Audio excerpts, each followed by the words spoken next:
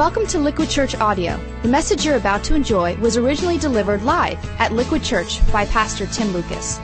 LiquidChurch.com, living water for a thirsty world. All right, well, here comes the fun part. I'm Pastor Tim. I want to welcome you to Heat Part 4, in which we are discussing the God's honest truth about love and today, sex. Now, parents, here's the deal. A little disclaimer before you rush your kids out of the room, okay? Let me give you a little reminder about why we're doing this series. If you remember, at the outset of this series, I really said that our world has three competing views of sexuality. And the first one says, sex is God. It literally is the greatest goal and the point of life. We direct all our time and our energies pursuing it. That's really the primary message of our mainstream media. If you think of the television shows, the movies we watch, the songs we sing, that's the message. I think of probably the most popular television show of the past, 10 years, Sex and the City. Here, you can see right here, sex is the height of sophistication. If you are a sophisticated 20, 30, well, even 40-something, have sex with everybody. Friends included. This actually is an ad from Sex and the City, which is being syndicated on TBS. As you know, it's the Family Channel. And you can see it says right here, very funny. It is portrayed in a winsome way. I mean, who doesn't love Sarah Jessica? She's so cute, you know? And the whole thing really is, as they say, very funny. It's kind of a goof. That's where it leads. Sex isn't just God in the modern world. It's a goof. It's a punchline. Have sex with everybody, friends included, right? Very funny. Chastity? Whatever. I mean, what do you want to do? Grow up and be a 40-year-old virgin? That's the face of chastity. In our world, sex is a punchline. It's the ba-dum-bump of postmodern culture. That's what she said. I mean, how old-fashioned is that? You don't want to be that guy. Modern music actually reflects this view of sex, lyrically. I spent a little time on iTunes perusing some of the songs of the past few years. Here's a romantic gem by the group called the Bloodhound Gang. You and me, baby, ain't nothing but mammals, so let's do it like they do it on the Discovery Channel. I mean, this is romance. This is Shakespeare. I mean, come on, 21st century romance. We're animals. Nothing more, nothing less. We're just driven by primal desire. So what's the big deal? Because sex is just a biological act and there's no redemptive spiritual value whatsoever. I often imagine, what if an alien touched down and visited our culture, watched our shows, listened to our music? What would he think about sex? He would say, oh, sex is their God, capital G. It's funny, they treat it irreverently. It's kind of a goof too, but it's the goal of their existence. That worldly perspective really is what caused the early Christian church to swing the pendulum the other way. And they said, no, sex is gross. That really says, we don't talk about it. That's inappropriate. It's perverted. It's not something you discuss in polite company, especially in church. And that's why some of you are very nervous right now. You're clenching your bulletin. The church I grew up in had a don't ask, don't tell attitude towards sex. And as a boy, I understood the official doctrine summed up in one word: no. And if you get married, it becomes a yes, but don't talk about it.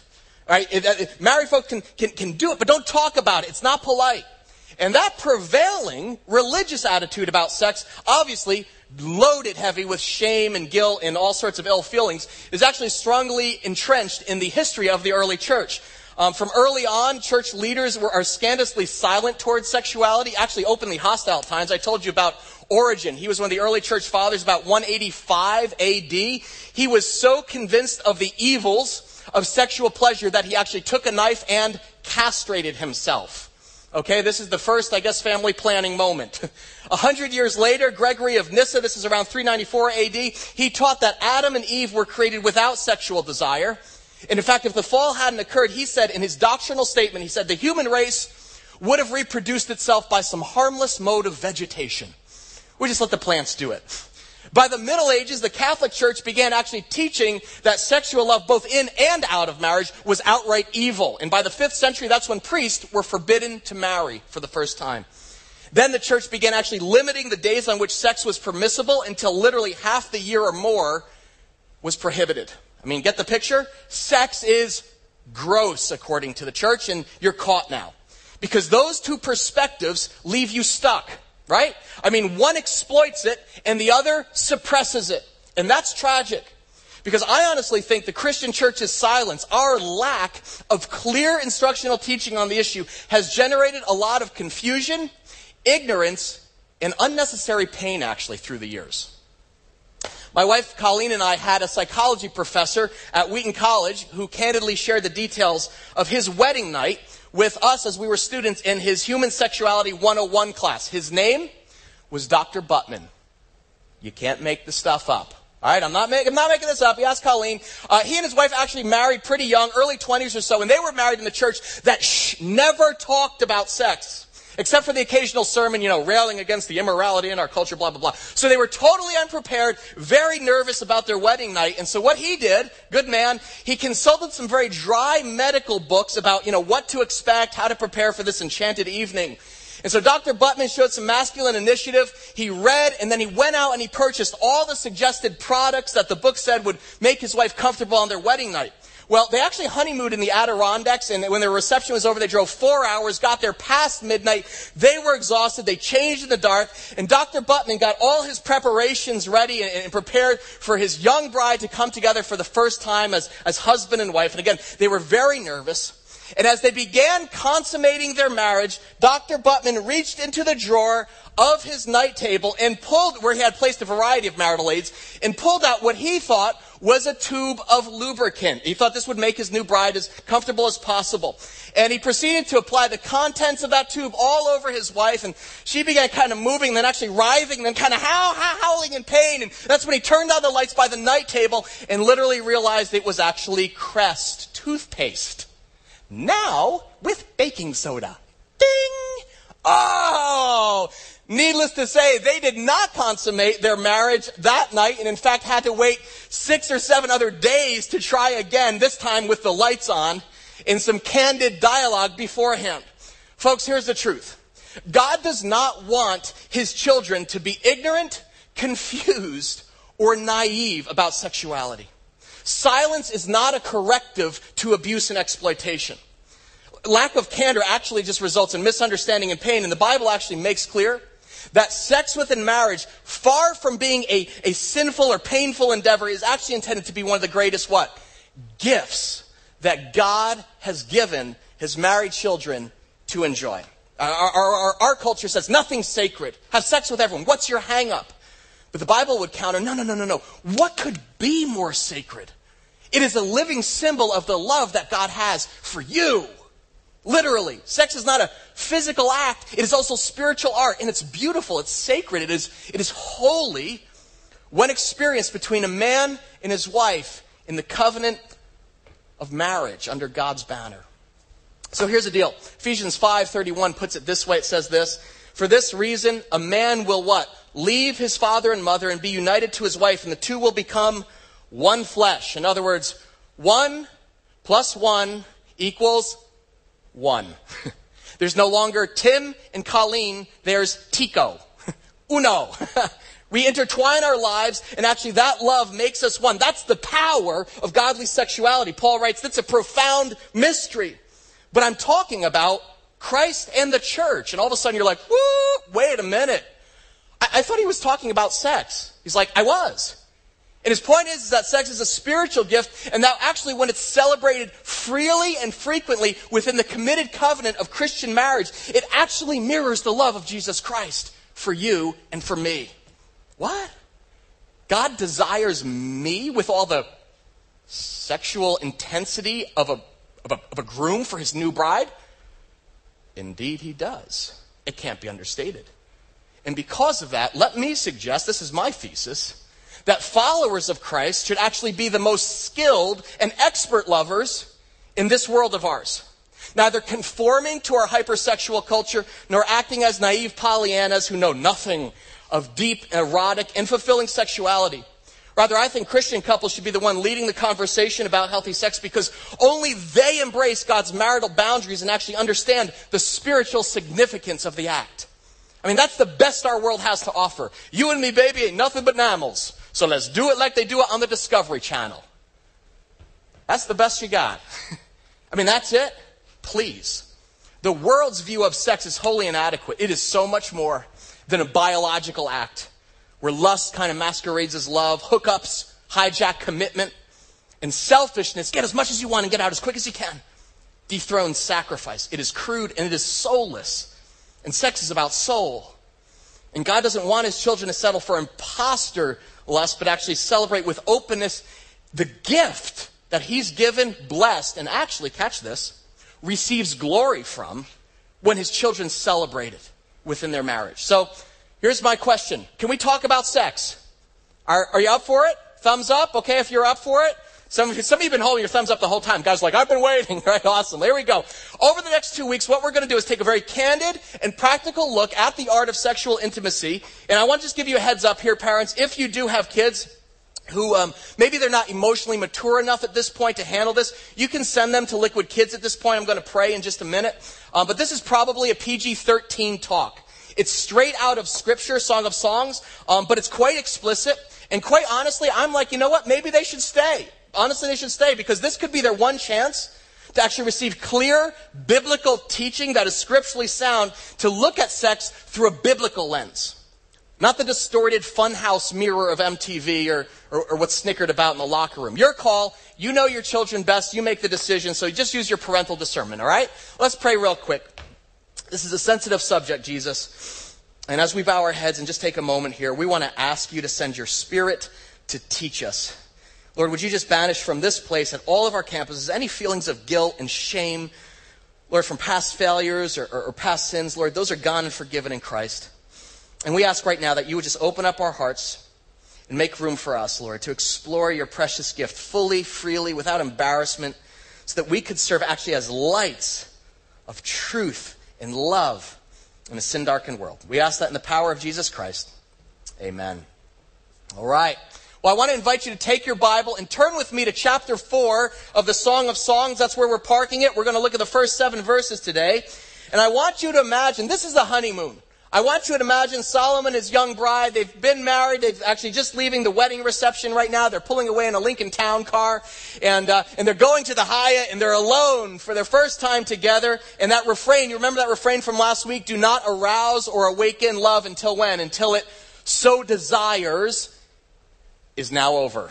It now is the time, right? It no longer applies. We said the world asks, where's the line? God asks, when's the time? Now's the time. Wake up, love. Time to shake the raisins, okay? That's where we're starting here in chapter 4. And I want you to imagine, you've seen the cliche, but I want you to imagine Solomon takes his bride in his arms, and they cross the threshold, boom, into the honeymoon suite at the Hyatt. They are all alone. It is quiet. And what does he say? Verse 1. How beautiful you are, my darling. Oh, how beautiful. Your eyes behind your veil are what?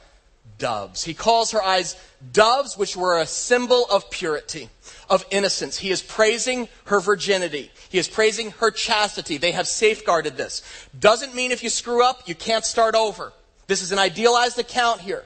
But there's this moment here where this couple looks at each other, and this is what God intended, that this couple is looking before each other with their sexual integrity intact, and they finally stand completely open and free before one another to indulge for the first time. Solomon says this, here where it begins. Your hair is like a flock of goats descending from Mount Gilead. And you got to admit, this is a little puzzling here. Right? I mean, Solomon's quick with his words and compliments and all, but let me tell you something, husbands. You begin undressing your wife. You don't say, you look like a goat. This is not a win, okay? This is not a win here. And obviously, this is a compliment. This will actually kindle any romance you're trying to spark up. But in Solomon's world, this had a very specific meaning. Most likely, Solomon is beginning to undress his wife here from the top down. In a Middle Eastern culture, brides didn't wear a veil. They wore a wedding cap. And so likely he is taking the cap off of his Mid-Eastern bride, and her hair begins tumbling down. It's no secret, obviously, Jewish women often have thick, black, curly hair here. And what he's saying is, this reminds me of the silky wool of the black goats that I see grazing on the hillside of Mount Gilead. He's being romantic. He's whispering in her ear. He's nuzzling into her hair as her hair cascades down her shoulders. Now, here's my question, ladies. How do you think she's feeling at this moment? What's her response? Look at verse 2. Your teeth are like a flock of sheep just shorn, coming up from the washing. What is she doing? She's what? She's Smiling, right? She's smiling. She's like, look at you. You have an amazing smile. That's how we know she's like it, right? He's like, look at you. They're like freshly washed sheep. You use whitening strips. How nice. This is amazing. He continues, each of them has its twin. Not one of them is alone. This girl has all her teeth. This is such a win in the romance department. It really is. There's this amazing, so practical, the Bible. And they show that she's enjoying Solomon's verbal praise, right? He's making these wonderful verbal caresses and she's smiling. Now, guys, what would you do next? See if you can figure this out. Her hair is down. She's smiling. Verse 3, your lips are like a scarlet ribbon. Your mouth is lovely. What's he moving in for? Look at you, Hebrew scholars. You know this. Move to the front row. You guys know Hebrew. He's moving in for a kiss. That's exactly what. He is moving in tenderly. And here's the thing. What's her physiological response as he kisses her? See if you can get this.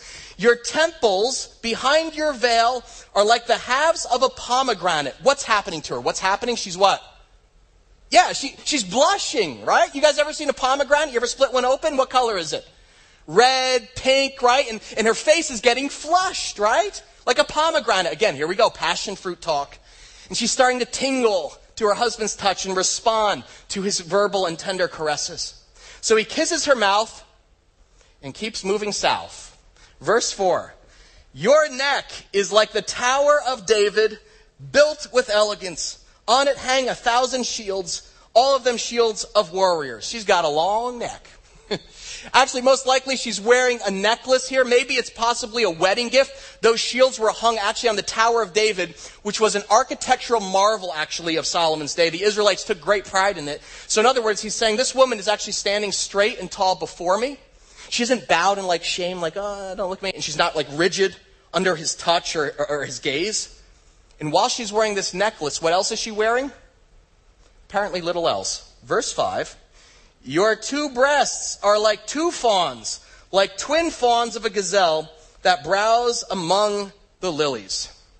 And I'm just going to let that sit there for a minute.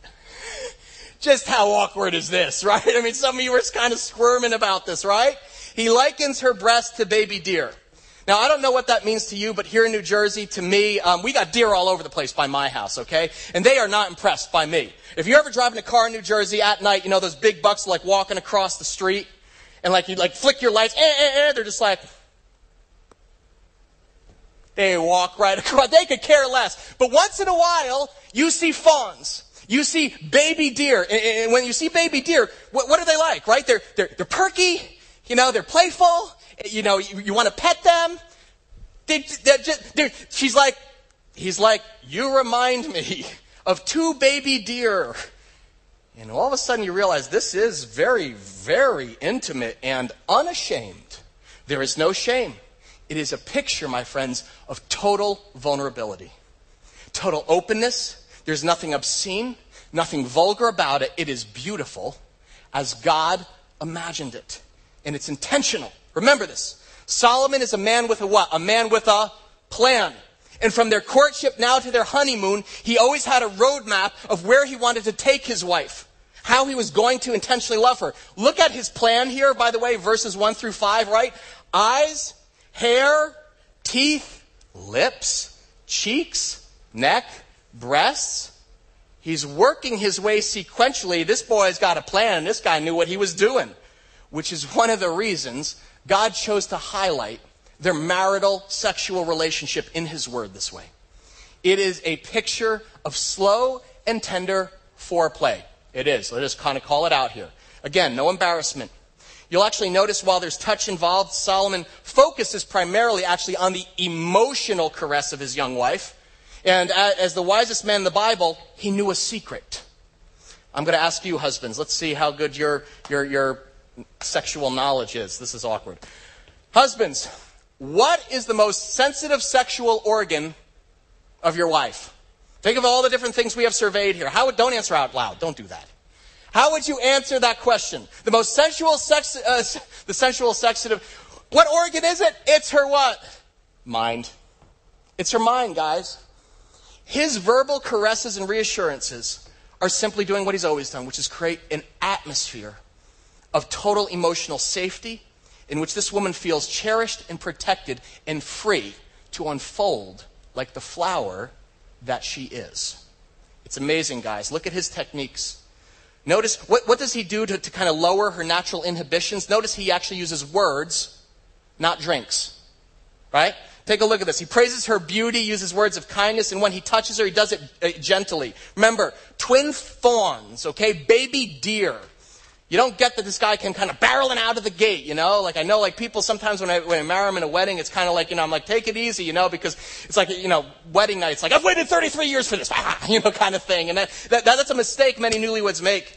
I want to recommend to you a phenomenal book. It's something Colleen and I have read together. It is called Sheet Music, Uncovering the Secrets of Sexual Intimacy in Marriage. And we've read this together. It's by a guy named Dr. Kevin Lehman. He is a Christian psychologist and marriage counselor. And he writes this. He says, when it comes to sex on the honeymoon, or even frankly, when I'm talking to men in general, I like to talk about sex ASAP. Most people think ASAP means as soon as possible. But in this case, it means sex as slow as possible. The new groom needs to have this slogan burned into his mind if he wants to give his wife a special evening. Lehman continues, for starters, men, walking out of the hotel bathroom nude and giving a full salute can be shocking and even horrifying to a woman who has never even seen an erect penis. It's not nearly the turn-on for a woman that some young men apparently think it is. Sadly, this tactic is all too common. You wouldn't believe the number of grooms who try this out on the first night. I tell men to go 3 times slower and 10 times more gently than they think they need to. You can go ahead, Aaron. You've waited this long.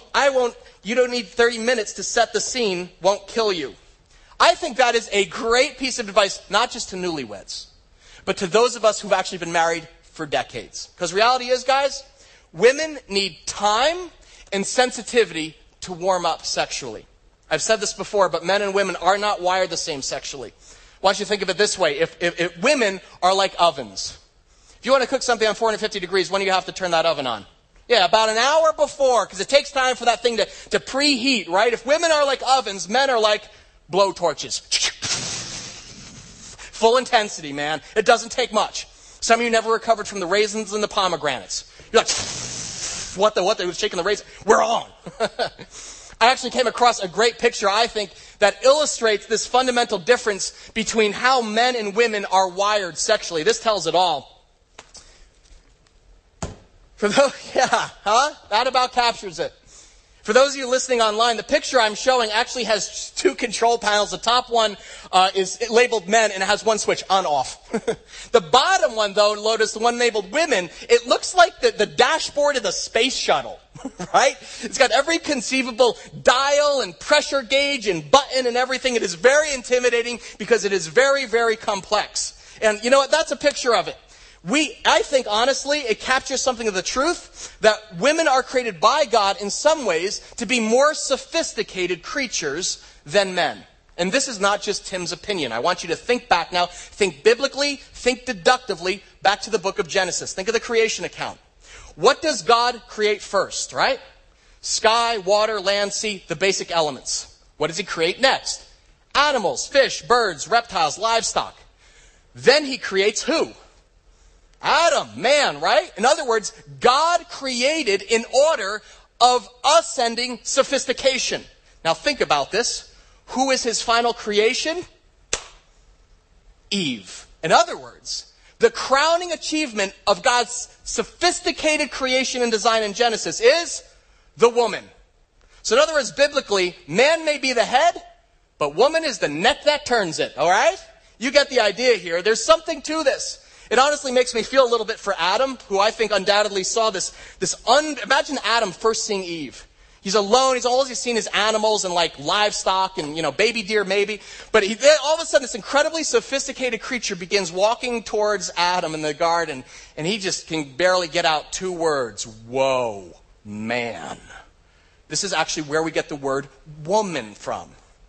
That's not true. Don't write that down. Erase it. That's not true at all. But honestly, bluntly stated, men are quite honestly up for having sex just about any time of the day or night and appreciate it in just about any form.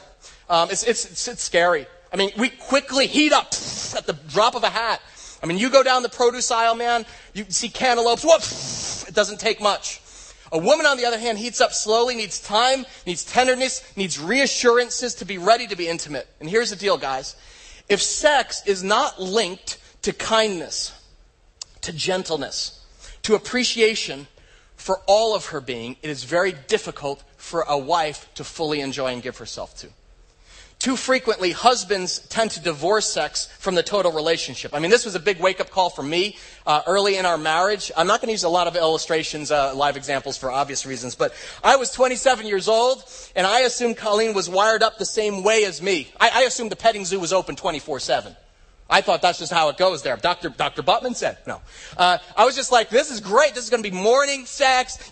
Lunchtime, I'll come home, sex. Dinner, sex, before bed. Come on, we're in bed. And when that didn't happen, I rudely began to realize that Colleen's sexual receptivity was directly related to the emotional closeness that we shared. And I felt tricked. I felt totally tricked. I was like, wait, let me get this straight. You're telling me you're not in the mood because we haven't connected? That's what I'm trying to do here. I'm trying to connect. What do you call this, Or on the other hand, I was completely confused because I'd be caught off guard in the other direction. I remember one time we spent a family reunion at a weekend, actually, up with her family. And honestly, just good people, but it was torture from my perspective. And coming home, I was completely wiped out. I felt like it sucked the life out of me from spending the weekend with these people. But then I realized they're my family and they matter a whole great deal to Colleen. And actually, we're driving home and all of a sudden, suddenly I feel someone's fingers going through my hair as I'm driving. And I'm just, what? And then there's this hot breath in my ear. And I was just like, did we bring the dog? Is he in the back seat? What happened? It wasn't our dog. And Colleen leaned over and she goes, hey, thanks for spending the day with them. You know what? That means a lot to me. Last year I felt so lonely going up there all by myself. And this, you being with me, means everything. Let me tell you something. You're driving on 287, doesn't matter what time it is, you're going to hit the gas. Man, I drove home. And the point is, guys, Solomon is showing us how vital it is to see sex with your wife in the bigger context of your entire relationship. In his classic book, it's called Intended for Pleasure. That's another one I can recommend to you. Sex Technique and Sexual Fulfillment in Christian Marriage. Dr. Ed Wheat writes this. He says, husband, be aware that your wife views the sex act as part of her total relationship with you. Even though you, like other men, may think of it separately. That means, guys, that intentional, loving kindness in the everyday, seemingly trivial things will directly impact the frequency and depth of your sexual intimacy. In other words, sex for a woman begins way before the physical act itself. You guys want to know what the number one aphrodisiac is in the Lucas household? I'm just going to unscripted moment. Let's just be honest about this. If I want to get Colleen in the mood, I know what to do. I slip into a little article of clothing and it never fails. I'm going to show you what it is. It never fails to turn my wife on every time I slip into this thing.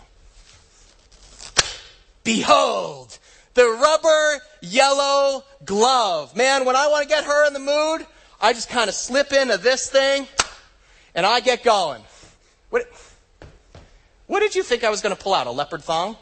I mean, come on, this is a church. I put on the yellow gloves. Here's why. It never fails. She can't resist because honestly, this communicates to her, Tim is going to help me clean the kitchen. Can you imagine this? Hell is freezing over or my husband wants to go to the place of splendor in the grass. Literally, that's what this is. Quite honestly, when we got married, this was a huge source of tension for us because the kitchen I could care less about, and we always would get in fights early in our marriage about how I'd leave the dishes in the sink piled up, yada, yada, yada. I always thought she was just overreacting, like, what's her deal? But I had a friend, he was a Christian buddy, he actually been married for 5 years, and after one of our early fights, I kind of told him, she's being crazy about this stuff. He pulled me aside, he goes, dude, the kitchen isn't the kitchen. I was like, what do you mean the kitchen isn't the kitchen? He's like, it means so much more to the woman. I was like, what are you talking about? He goes, it's a reflection of who she is as a homemaker. And she wants to make it clean and orderly for it's not just for you, it's for family and guests to kind of, it's her way. It's like how you feel about your job. I was like, what? He's like, yeah, keeping it clean is actually speaking her love language, her primary love language, which is really acts of service with Colleen. He's like, so in other words, whenever you wash a dish or you put your mug back in the closet. It's like telling her that you love her, you respect her, you cherish her as a wife, lover, mother, friend, Christian sister. It means you understand her as a woman and care for her as queen of the home. And I'm like, dude, they're just gloves. He's like, try it out. I was like, all right. And I discovered something. Man, cleaning the kitchen is a major turn on for my wife. So in the Lucas household, that's where sex starts. It starts in the kitchen, not in the bedroom. It begins with a snap of the rubber glove. Husbands, what is it? Where does sex begin for you? In your house, what is it? Do you even know what your wife's primary love language is? It's interesting. I think it changes. For me, I'm a verbal guy, so I like verbal affirmation. There's a book called The 5 Love Languages. Verbal affirmation is big for me. Physical touch, shocker. My wife's has actually changed because I think it's moved as we have kids. Notice how quickly it becomes acts of service. Like, I need some help here. The question is, do you know the words and actions that communicate powerfully that you truly love her and actually want to serve her like Christ? This is the launching pad, guys, for sizzling sex. I know. You have to speak the primary love language of your wife in emotional terms if you are going to enjoy maximum pleasure in physical intimacy. Solomon got it. He knew the love language of his young bride, that's for sure, and he treated her as his partner, not his plaything. Amen? Yeah? His words, his acts of love created this electric atmosphere for the consummation of their marriage, and that's what they did. In verse 6, we're told this. It says, until the day breaks and the shadows flee, I will go where? To the mountain of myrrh and to the hill of incense. Until the day breaks. Translation, Solomon made love to his wife all night long. I will spare you the Lionel Richie song. Some of you want to see me dance. I ain't going to do it. Until the day breaks, they went slow. Until the shadows flee, they took their time. I will go to the mountain of myrrh. In other words, I will go to the mountain upstairs and to the hill of incense, the area downstairs, all night long. And their passion lasted until dawn. This is the Bible. You got the point. Both husband and wife lost themselves. They were intoxicated in the deep pleasures of godly lovemaking within the hearth of Christian marriage. There was a sweetness to it, a fragrance. There was no hints of greediness or hasty lust. It was a celebration, unashamed, totally vulnerable, full of pleasure, because that's how God designed it, guys. He designed it this way. Verse 7 ends with these words. All beautiful you are, my darling. There is no flaw in you. I think that's significant. Because these are Solomon's incredible words in which he frames this entire lovemaking experience with his wife. And if you remember when he first met this girl, what was the problem, right? In other words, she was in the fields, if you remember. She was insecure about what? Her appearance, how she looked. My skin's too dark. Don't look too close. I'm like a wildflower. I'm nothing special to look at. She was embarrassed how she looked working in the field. Now, I want you to think about this. How much more embarrassed do you think she felt at this moment? Totally exposed for the first time before her husband, who is the king of Israel. And yet, what's her husband say? He looks her over from head down to toe and says, all beautiful you are, all beautiful. My darling, there is no flaw in you. In other words, he caps this intimate encounter by speaking directly into the most sensitive spot in her soul. Her nagging sense of inferiority about her physical appearance. And guys, this is a huge consideration for most women. Most women have a whole laundry list of hang-ups about some part of their anatomy. Even the youngest newlywed can stand in front of the mirror and see just scores of imperfections that wouldn't even register on your radar, husbands. Her waist is too wide or it's too skinny, or the stretch marks, oh gosh, they're kind of spreading. Her breasts are too big or too small or too something. Solomon says, no, my sweet. That's not how I see you. I have looked you over, and how beautiful you are. There is no flaw in my eyes in you. How can he say that? With integrity. This is not just BS, guys. This isn't just sweet talk. This is Solomon's direction to you to tell that wife of yours that in your eyes, she is the portrait of perfection. Perfect for you and no one else. One of the most painful things a man can do to his wife is actually highlight some deficiency in her appearance. And that deep emotional wound, guys, it's one she may forgive, but she will never forget. Mark it. Never forget. And you don't have to be a total insensitive mook to do this, by the way. A lot of us are more subtle sometimes. Hey, whatever happened to your jogging routine? Poke, poke. Was this like the 12th diet you've been on? Man, your wife may not be a supermodel, but she is your wife given to you by God, and she needs to hear that she pleases you. And that as far as you're concerned, she is perfect in your eyes. There is no flaw. Solomon says, this gift from God, I wouldn't change a thing. And you know what? A woman who absorbs that and feels cherished by her husband and unconditionally embraced in that way, how do you think she'll respond? She'll hold little back. That's how love works. And here's more, guys. That loving embrace of your wife, faults and all, is not just critical to godly lovemaking. It is a mirror of the way Christ loves you. It is a literal mirror. Remember in Ephesians 5, Paul compares intimacy in a marriage to the love relationship between Jesus Christ and his bride, the church. He says, for this reason, a man will leave his father and mother, be united to his wife, and the two will become one flesh. And this is a profound mystery. But I'm talking about Christ and the church. In other words, Scripture speaks of Christ as the bridegroom in the church. That's us, as literally his bride.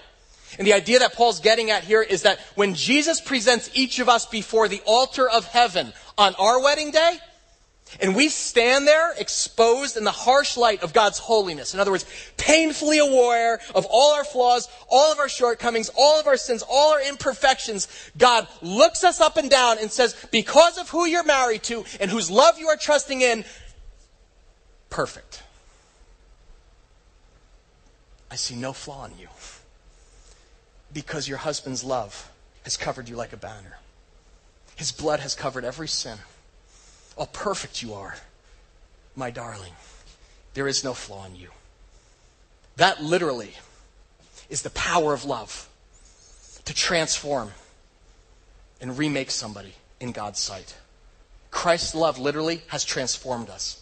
His love covers any imperfections you have and all our sins covered by him, and he alone, the Bible says, is able to present you radiant and faultless and without blemish before God's throne as if we've never sinned, as a bride without rain or wrinkle, stain, or blemish. None. That's how the Bible describes our wedding day. What Jesus Christ did for us. And that's why Paul commands husbands in Ephesians 5. I love this, the Message translation of verse 25. It says, husbands, go all out in your love for your wives, exactly as Christ did for the church. A love marked by what? By giving, not getting. Christ's love makes the church whole. His words evoke her beauty. Everything he does and says is designed to bring the best out of her, dressing her in dazzling white silk, radiant with holiness, and that is how husbands ought to love their wives. That is a compelling picture of sex. Is it not? It's incredible, guys. We follow our leader, our model, Christ, in everything, including the bedroom. Think about that. And in Solomon's words to his bride, we hear echoes of God's passion to those of us trusting in Jesus. All flawless you are, my darling. There is no flaw in you. Perfect. You see the connection? Sex is not just a primal, biological, animalistic act. It is a spiritual art intended to reflect the way God accepts us in Jesus. You get it? That's how God designed it. And that's why the Bible speaks so candidly and unashamedly of sex within marriage. Because they're like, it is God's divine creation to be celebrated. It is intended for pleasure, for comfort, and it reflects the glory of Jesus' love for you and me. Amen? Can I hear amen? Amen. All right. We're going to stop here and take some time for questions. So just a reminder, you can text your questions to us right now at 47201. Just type HEAT and then your question. And what we're doing is we're aggregating all of these questions and really getting to some of the most popular and relevant ones. And to help give a female perspective, I'm going to invite my wife, Colleen, out. Can you welcome my lovely wife, Colleen, to the stage? Hey, sweet girl. All right. Good. Let me move the rubber gloves. I will save them for later. Just saying. Awesome. So just remember, just text those to us and we'll try to get to those. Let me start with the first question. What do you guys got? Let's hear what we got. This series is hard to hear. My husband and I are close to divorce, loveless marriage. Is there any hope? Wow. Well, first off, honestly, just to totally honor your question, I think that's one of the most honest questions we've gotten. And you're not alone. I think there are a lot of people out there who are in marriage and actually feel more lonely than if they were single, quite honestly, and in a lot of pain. And just don't want to minimize that or trivialize that. This is an idealized portrait, obviously, in the Song of Solomon, but, we've gone through rough patches. Yeah, Tim and I have had two really rough patches that I can think of specifically, and one was at the beginning of our marriage, and as he explained to you, it was really trying to work out the kinks. We had dated for 8 years, and you think at that point that you know everything about that person, but to actually live together was a totally different thing. And she was so messy. to work out the rhythm and the flow, and also, Tim basically wanted to have sex every minute, and me feeling guilty about not wanting to. It was just a difficult time. I take umbrage to that. It was every 2 minutes. Make me sound like an animal. And I think even recently we've had a hard time. Like at the beginning of this church 2 years ago, it was literally one of the most difficult times in our marriage. Yeah. On my part, honestly. Usually it takes two to tango, and it does, but I totally neglected Colleen when we launched this church in Morristown. It was, I don't mean just like working a lot of hours, but I began giving my heart, I think, to ministry more than to our marriage. And, I always thought I took safeguards not to be that guy, but she could tell that I was just getting more enjoyment and more drive out of that than our marriage. And that was really hurtful. And I had to, we had a total breakthrough moment where I think we were sitting on the couch and you were telling me for the 19th time about this. And God just totally punctured my heart. And I just got it. I saw the pain, I think, in you. And it broke me. And I had to repent of that. Imagine this. I had to repent of church and say, I'm sorry, Jesus. Your church became more important than my marriage. This is my bride. The church is your bride. So I'm actually going to give myself to this one. And I actually had to confess my sin to Colleen and tell you that and ask your forgiveness and ask God's forgiveness. But that was as recently as, the last 2 years. I think in this question, my husband and I are close to divorce. Is there any hope? If you're asking, can you save your marriage, just totally candidly, the answer is no, you can't. Whenever I marry people at a wedding, I usually say, hey, this is a beautiful scene, and this marriage has all the chances of success. There are only two problems with this wedding. You and you. In other words, whenever two people marry, two sinners are marrying. In other words, there's going to be hurt, and people are going to step on one another. And if you think that you're going to change for that person because you love them, it's not going to happen. Look at chapter 3 of the Song of Songs. We didn't have time for this, but this is the description of Solomon's wedding here. It says, who is this coming up from the desert like a column of smoke? And that was symbolic. The Israelites would have known it was symbolic to the pillar of fire and cloud that the Israelites followed. So in other words, when Solomon was going to his wedding day, he was following God. And the idea here is that that's why you're getting married, because you're not just committing to one another, but to God, because at some point this is going to fail. This is going to fall flat. It's not going to feel like this person loves me, I don't love her, we're going to have this. But would you be willing to change for God? Would you be willing to follow him and do whatever it says, even if it means you changing and not them? That's a scary thing. And most people don't feel that way. It actually says this. This is what I kind of love. There's a description of Solomon's wedding party. It says, look, it's Solomon's carriage, escorted by 60 warriors, the noblest of Israel, all of them wearing the sword, all experienced in battle, prepared for the terrors of the night. That's how his groomsmen were on the wedding day. He's prepared for the terrors of the night with the sword, Like, this is going to be a cakewalk. I don't think so. He surrounded himself by friends who were willing to fight for him. And I think that's significant because I think, honestly, when we hurt one another, what most couples do, or at least what we see, is that they find their friends who will support and totally endorse whatever it is they're feeling. Oh, I can't believe he would do that to you. He's such a bum. Oh, my gosh, you should totally leave him. I would have never stayed with him. I'd never put up with that. We surround ourselves with people who actually will take our side. When you invite God in to fight for your marriage, he doesn't take sides. He takes over. And he does that by surrounding you with friends who actually will fight for your marriage and not just for individuals. We have friends who did that for us. The guy who told me about the yellow gloves, I think John did that at one time in the kitchen conflict we had. And our counselor? Counseling. Counseling has been a big deal for us. Just in terms of getting us on the right track and rails when things have gone off the rails. We even do that just as a yearly tune-up anyway, just to keep things going because they naturally break down. I like that it says, all of them wearing the sword experienced in battle. You need people to show you the way. Solomon had people who were experienced, who were willing to fight for him and with them for the marriage because they knew it was going to be hard. So there is hope, but not just in reading a Dr. Phil book, or I'm just going to try a little bit harder next week. It's a long road back. Friends, counseling, God, big deal. Okay. Next question, real quick. Let's take 2 more. If God completes me, why do I struggle so much with being single? Honestly, I feel like the church has a lot to do with that. I think, quite honestly, a lot of churches indirectly, implicitly, kind of have this message like marriage is superior to singlehood. I think the Christian church just does that and does a number, quite honestly, on single folks. If you are single, I need to apologize to you on behalf of Liquid. That is not our intention. I mean, your singlehood is not a wasted time, or you're not like in a holding pattern. It is usually a season of life that God can use powerfully to create you and to becoming the kind of, with a marrying kind of love. But honestly, we went to that conference. Remember that one time? It was horrible. It was horrible. Pairs and Spares. Pairs and Spares was the name of the group. We went to this conference, and there was a breakout session for couples and singles, and it was called Pairs and Spares. As if like single people were like leftover parts or like extra parts. It was just like, oh my gosh, it's horrible.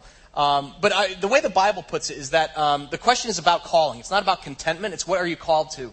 Paul says, I wish everybody were single as I were, but it's better to be married than to burn with passion. In other words, Paul said, I can devote more time to Christ being single. And Paul was actually single. But he says, but I also recognize the practical, that's not a calling for everybody. The statistics are 90% of you will be married at some point. Over half of that will divorce. Hence our first question. Literally, Jesus says, if you get married, you will have trouble in this life. I mean, it's a promise of Scripture. No one likes to claim that, but it's a promise of Scripture that you will have trouble. But the question is a matter of calling. It's not so much contentment. And the question, I think, would be, ask your friends. I mean, we have a couple of friends who are definitely called to singlehood, a lifetime of celibacy, and you can just tell it. I mean, they are close to God. They are not lonely. They have a deep contentment with their friends and their family. I am definitely not called that way, and a lot of people are not. But I think it's a kind of a matter of calling. And so I would actually say, talk to your campus pastor, talk to your friends. They know you best. Do you think I'm called that way? No, I think you're kind of built to probably be in a long-term covenant with somebody. But it won't be easy. Both of them have their challenges. You want to add anything to that? No. Pairs and Spares. That was unbelievable. It's like a bowling class. What is this, bowling? All right, last question. How much is normal for a newly married couple? I like that they don't even explain what they're asking about. It just says, how much is normal for a newly married couple? I don't know. What would you... However many times you do it, that's normal. That's actually a good answer. We had totally different expectations going into marriage. And like I said, it was a source of great tension for us. But it is something that evolves over marriage, quite honestly. I think it can become a huge source of friction. Sex, money is typically the top 2 things that couples fight over. Next week, we're actually going to talk about this because what often happens is one partner feels like they want it more frequently or whatever with the other partner, and then it becomes this bartering tool. You kind of use it to manipulate. I keep the gates open and close it if I don't like you or things like that. And it can become actually a real source of actually spiritual damage and wounding in a marriage. So we're going to talk about that next week, I think, for sure. But these are great questions, and just want to remind you, if you have more questions, to text them to 47201. And you can do that now. You can do it during the week whenever you have your cell phone. And again, we're going to get to those. If you're on the internet campus, let us know, and we'll get to some more next week. I think my wife looks resplendent in yellow. Can we thank Colleen? Great job, sweet girl. All right. Let's all stand. All of our campuses. We're going to pray and take us out here. Father, thank you. Thank you for your word. Thank you for a place we can just be honest, Lord. You've given us marriage as a gift. You've given sex as a gift, Father. And we just know we've sometimes made a mockery of it. Sometimes we've damaged it, Father. Sometimes we've abused it. But, Lord, there's still great hope because you are the God of second chances. Thank you, Jesus, that you give a chance to clear our histories, Lord, and to give us hope and a future. Lord, I pray for marriages right now that are ailing, that feel like they're flatlined. I pray for the couples right now who are in this room or right now literally feel hopeless. They feel like they're on the brink of divorce, Lord God. Right now, would you speak to them? Lord Jesus, breathe your hope We have no hope apart from you, Lord, and we know that you can resurrect their marriage. You resurrected your son, Jesus, from the dead, and you can resurrect a marriage, and I pray that you do it. Thank you so much for my wife, Colleen, Lord. Thank you for our church. Thank you that we are your bride. We thank you most of all for your son, Jesus Christ, who presents us faultless before you, not because of anything we did, but for the sacrifice of his life for ours. We thank you for that kind of love.